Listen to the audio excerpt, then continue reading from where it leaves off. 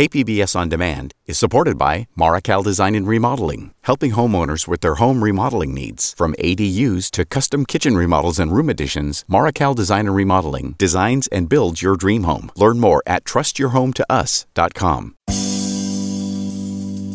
This week on Roundtable, the political process in San Diego. From those deeply committed to seeking change to the reasons why so many of us refuse to participate. We look at both sides of this coin from one of the city's most diverse and often underrepresented neighborhoods. I'm Christina Kim, and this is KPBS Roundtable.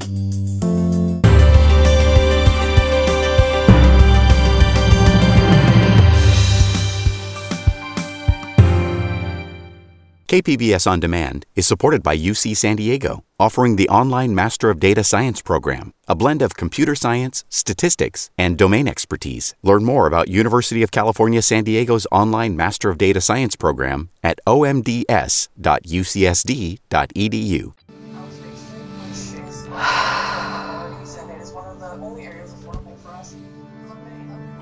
Hello, council members. Thank you for having us. I'd like to say that 1 minute is unjust after 40 years of struggle, and I ask the council president to make exemptions for folks reading comments for others and to be lenient with time.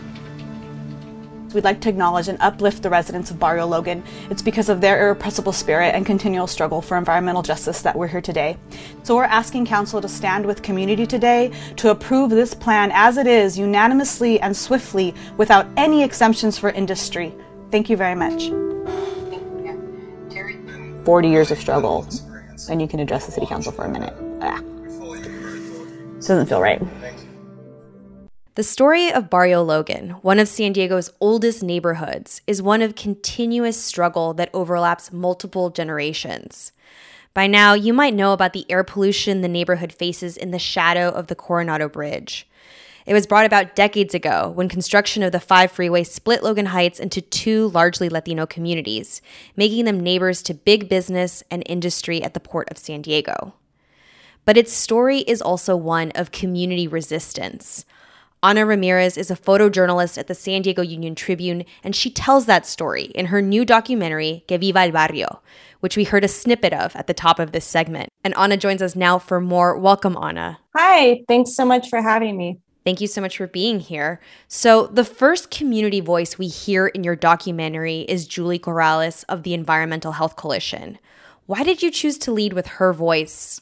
I feel like it just was a natural fit. Julie, she's a resident, she's an advocate, and she's been really involved in changing policy in the community, including the Barrio Logan Community Plan update. And also in that opening scene, you see her mixed emotions. When we first started the day, she was really positive and excited. And then she learned that she and other residents would only have a minute to speak during the city council meeting. And she was upset by that, and she reached out to city council trying to see if there was an exception, and it just didn't work out. But just like anything, she adjusted, and you see that. Right. That line really stuck with me. She says, it's been 40 years of struggle. It seems like I should get a little more time.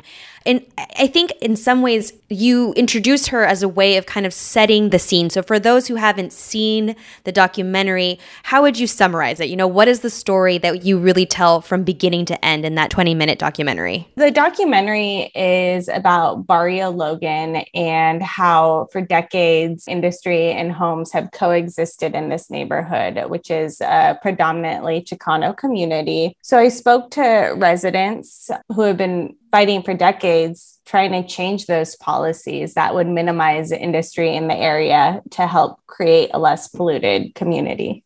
You're relatively new here in San Diego. What drew you to tell the story of Barrio Logan's 40-year fight? And how do you think, kind of being new here shaped how you approach the story?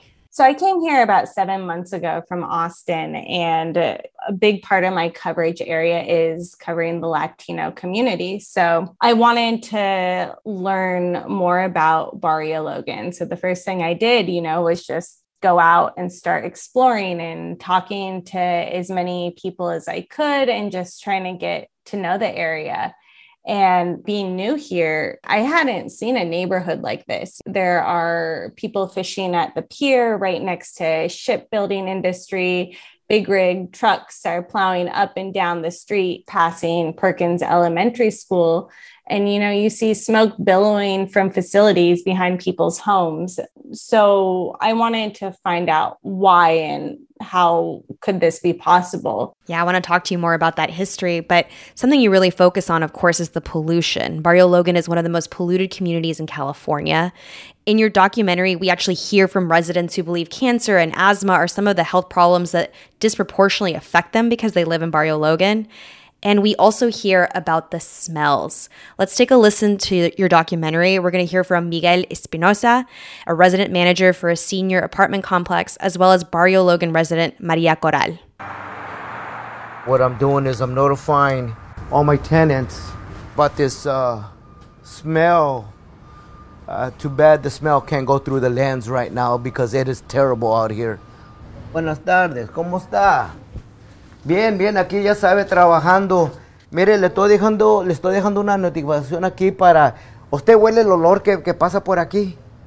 Los días son muy feos. Very bad. Very. Está muy feo, no se aguanta ese olor. Muy, very bad. No, se siente como que se quiere vomitar o Sí, she muy gets feo, sick, duele la cabeza. headaches, wanna vomit, type. Air Pollution Control District. Yes, my name is Maria, and I was given this phone number in order to make a complaint about the air pollution right across from us. Okay, what is the name of the building? During summertime, I'm not exaggerating. It's like you put a death or 2 or 3 dogs inside of plastic, and then the sun boils them, and that's the kind of smell we get. It's unbearable. And it comes from outdoors, inside. So most of the time we have to be locked in. Windows closed, because you don't know when the smell is going to invade. I mean, I really was struck by that vivid description that Maria gives of the smell. As you share at the end of the documentary, that smell has been deemed not hazardous, but instead a nuisance. While filming, did you notice the smell? And do you think nuisance is an adequate description of what it means to really live with it? Yeah, I definitely noticed the smell. I didn't know what I was walking into. I had a Facebook message from Miguel, and he was telling me about the smell. And so first thing I did was drive out there, and I noticed it right away. I went a few times to the same area, and depending on the day, it is stronger than on other days. And depending on when the wind is blowing, it changes as well. Maria was talking about depression and how she can't open her windows and enjoy riding her bike like she used to.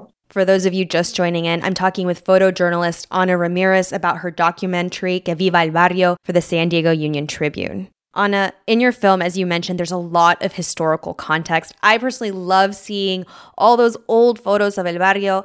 How did you come across some of those archival visuals of the freeway construction and the park construction? And why do you think it was so important to include that history? A lot of those photos did come from people I interviewed in the documentary. So they're old family photos, or they were friends' photos, So I talked to a lot of people in the community, and I was just like, who still has old photos of people living in Barrio Logan? And, I thought it was super important to include the history because this isn't something new. This is something the community has been dealing with for 40 years. And it's been more than 40 years, just the struggle they've had, the city and industry and everything. Absolutely. So for this documentary, you also got the perspective from the Port of San Diego. You spoke to National City's Sandy Naranjo. She's just the second Latina to ever serve on the board. What did she say about the efforts to clean up emissions there and really what the struggle ahead is for the Port of San Diego? Yeah, Sandy's great. I think, what makes Sandy unique is she can relate to places like Barrio Logan. She grew up in San Ysidro, and she was diagnosed with asthma at the emergency room. So you can tell she really cares about these communities, and a big effort for the port right now is to electrify all the big rig trucks that come in and out of the port. That's a big push for California in general, but the port is trying to do it 5 years sooner than California. For those listening who weren't following the headlines in December, the City Council unanimously voted to approve Barrio Logan's community plan update, which is going to establish more of a buffer zone between industry and residential areas. And as you show in your documentary, there's some real optimism for the future. Here's Logan Heights resident Maritza Garcia.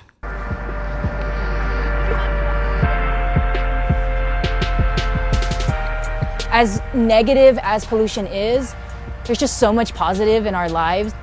This is my first child.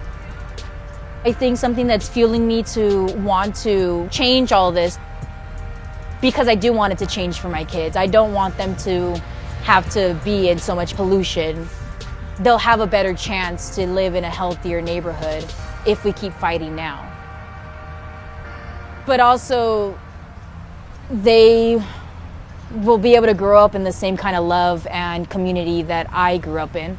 And I think that that's bigger than anything else. Knowing that you belong somewhere, that's something that I would hope that they can experience just as I've experienced.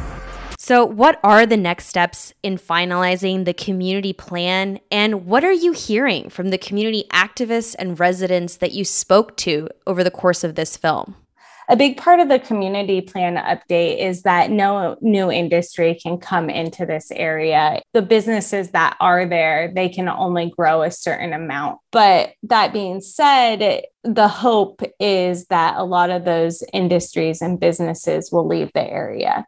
And after that, people can build homes in that area where the businesses were. But if you watch the documentary, one of the things that Julie says is the fight is not over. Yes, this is a huge win for the community, but there is, the whole issue of gentrification. And now that they're cleaning up their community, there is worry. Will the residents of Barrio Logan still be able to afford to live there because of the rise in rent? Something that really struck me about your documentary is just the sounds and the time you have to tell a story, which is something you don't often get to see in, say, traditional TV news.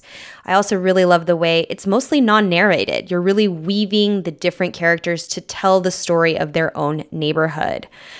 Why do you think documentary is such an effective format for capturing these types of stories? And to that end, what are you working on next? What can we expect from you in the coming months? The Union Tribune, like many newsrooms, we ask ourselves, what is the best way to tell a particular story? Documentaries take time, and I was given that time from my boss and from all my colleagues. But short form documentary storytelling is great because it can speak in ways a written story and photos can't. It goes beyond words and speaks to some of the most important senses. Like you can see a struggle, you can hear someone laugh or scream and learn about a topic all in just watching a video. So what's next for you, Anna? A lot right now. I think I am going to take a break from doing as long of a documentary, but I am excited about a couple environmental stories I'm working on with environmental reporter Joshua Emerson Smith about climate change and fires and other issues. I also have a few stories coming out about TJ, and I'm hoping to continue to document Barrio Logan and see what happens next. A lot to look forward from you. I've been talking with the San Diego Union Tribune's Ana Ramirez. Thank you for this work, Ana. And for everyone listening, make sure to check out Que Viva el Barrio. It's 20 minutes, well worth your time. Thank you.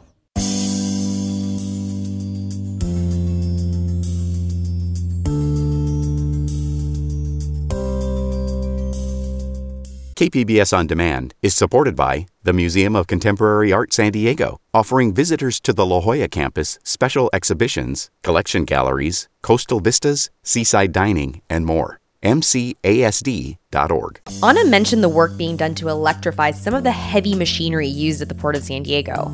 If you want to know more, check out last week's Roundtable podcast. We had an interview with UT Energy reporter Rob Nikolewski, who filled us in on that technology.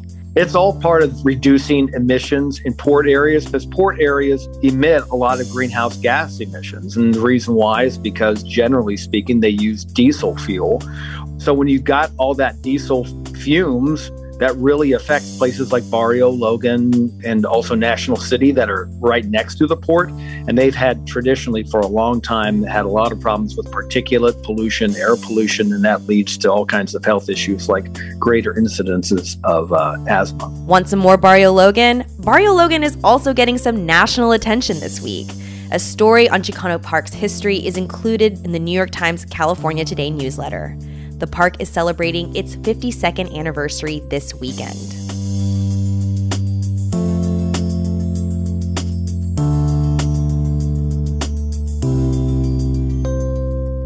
That last segment featured an example of people working together in the democratic process. But many more in Barrio Logan and beyond are not as dialed into local politics, or even worse, they're turned off entirely. Just look at the most recent special election to fill the vacant state assembly seat in the South Bay, where more than 85% of eligible voters didn't vote. Jesse Marks from Voice of San Diego recently took a look at what's behind this voter apathy, and he joins us now for more. Hey, Jesse. Hey, Christina. Thanks for having me.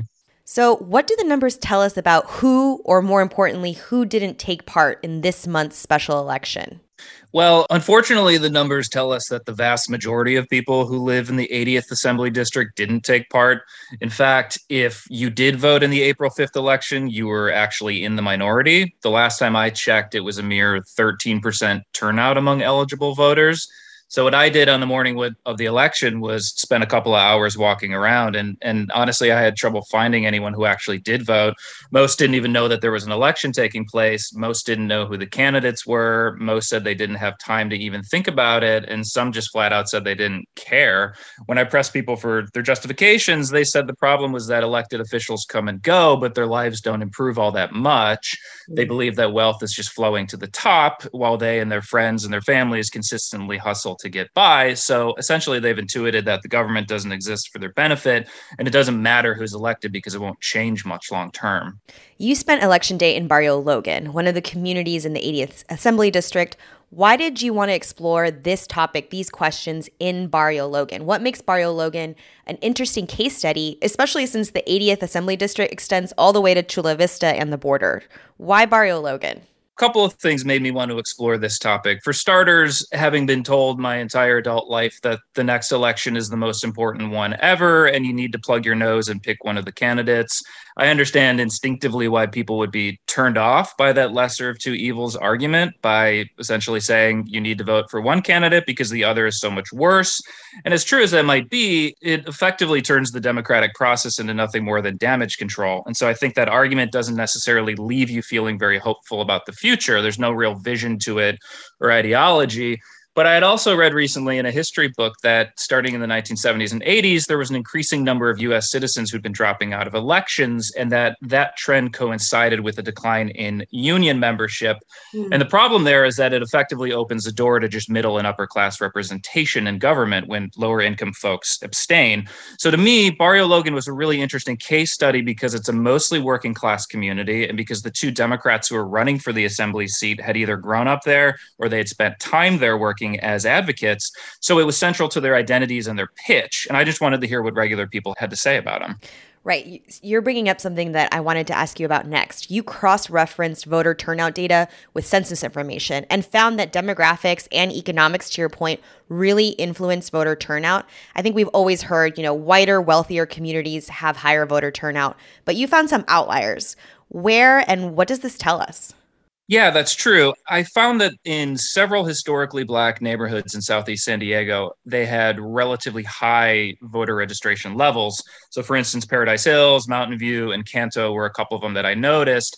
And the more you think about it, the less surprising it really is, because Black folks have had to fight for their basic human rights and civil rights for centuries. And so the fact that they were able to gain that right means that they cherish it. So if you look at data across the entire country, Black Americans tend to vote at nearly the same same rate as white Americans. So it seemed to me that mostly the pockets of non-voters were in brown communities that were Latino more than anything else, but also they overlapped with significant pockets of poverty. You're listening to Roundtable, and we're talking with Voice of San Diego Associate Editor Jesse Marks about voter apathy. Jesse, you talk with folks who do voter outreach and really try to get people to the polls and involved. What are they finding when they're going door to door? What's been effective and what are they hearing? So those folks, they try to relate. They don't look down their nose at people. They don't lecture people who feel alienated by the political process. Instead, what they do is they point to positive changes in their own communities, like investments in parks, as an example of what you yourself can also advocate for and achieve. One organizer, for instance, who works for Mid-City Can, told me that her team tries to couple voter outreach with information about food and housing assistance that already exists. So that way you're approaching someone not just from the question of, hey, do you want to vote, but also here's what's at stake for you and here's what's available to you, so you're less likely to be dismissed. You also looked into National City, which is another South Bay community. They recently had a rent control measure in 2018 that failed by fewer than 200 votes. What does that say about the importance of these more local down-ballot issues that so few people are paying attention to, it seems?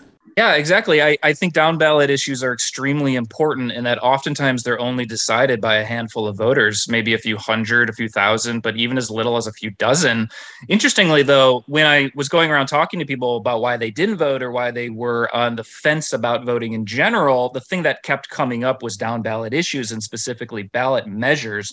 So as dissatisfied as people might be with the legislative process and with certain political personalities, they see the ballot process as a kind of direct democracy. It's open, of course, to manipulation and spin, as any campaign is, but it is at the very least a way for regular people to obtain some actual control over the political process rather than just casting off a vote for one candidate or another and hoping that you don't get duped.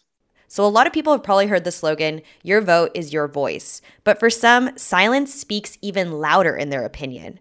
You spoke with some folks that said they're not voting because it's a form of protest. What are the reasons that you heard? Yeah, so some folks who view not voting as a form of protest, they told me specifically that they were turned off by the kind of sports spectacle of campaigns. They'd invested themselves emotionally in elections for years and had been disappointed. So they'd come to the conclusion that the differences between the Democrats and the Republicans, the two major parties, aren't actually all that great in the end, because again, nothing about their lives, their material interests, their social interest changes over the long term. Wars continue on autopilot. Income inequality is still severe. The US still doesn't have a universal healthcare system, those types of things. So they would rather wait until a candidate comes along who seems to be genuinely interested in fixing those problems. Otherwise, they feel complicit in the status quo. As you showed, not voting doesn't mean that they're not active in their communities. What did you hear about what people think is going to bring actual change beyond voting?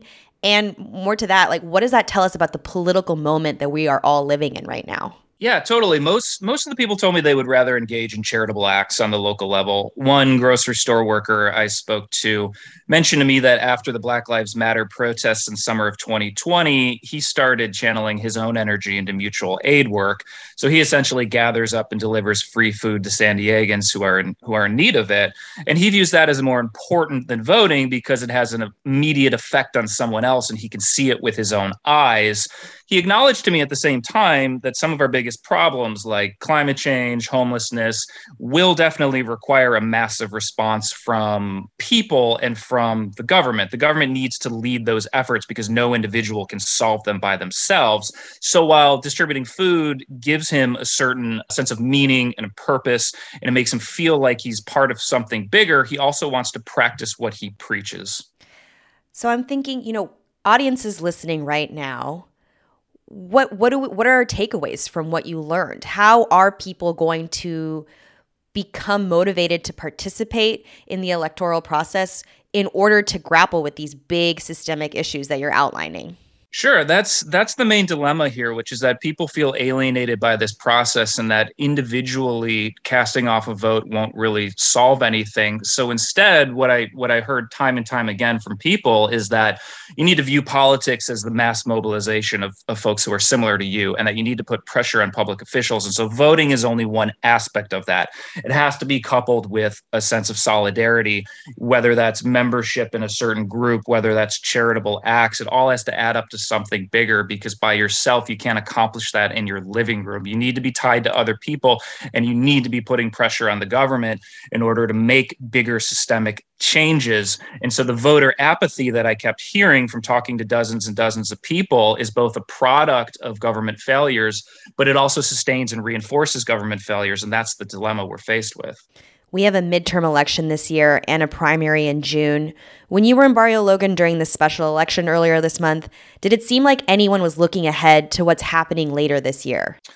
No, that's a good question. I mean, we have to be honest. Special elections and primaries also always attract fewer numbers of people because they're not paying attention. And oftentimes they don't even know. But everyone knows that there's a presidential election every 4 years. There's a congressional election every 2 years. And so a lot of people do put their energies into that. And I was hearing from folks on the ground, I don't have the time for this special election, but tell you what, I will do some research on my own when the November general election rolls around. And so I don't have a crystal ball. I can't tell what the turnout is actually going to be over a couple of months from now. But what I can tell you is that more people do put their energies into that. And if they're going to be dissatisfied and they're not going to be eager and engaged and enthusiastic about who the candidates are, don't be surprised if the turnout is low as it always is. I've been speaking with the associate editor at Voice of San Diego, Jesse Marks. Thanks again, Jesse.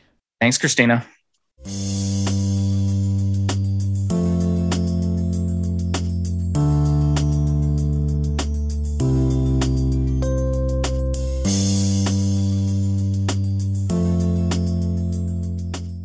That's all for this edition of KPBS Roundtable. Thank you to our guests, Ana Ramirez from the San Diego Union Tribune and Jesse Marks from Voice of San Diego. If you missed any part of our show, you can listen anytime on the KPBS Roundtable podcast. I'm Christina Kim. Join us next week on the Roundtable.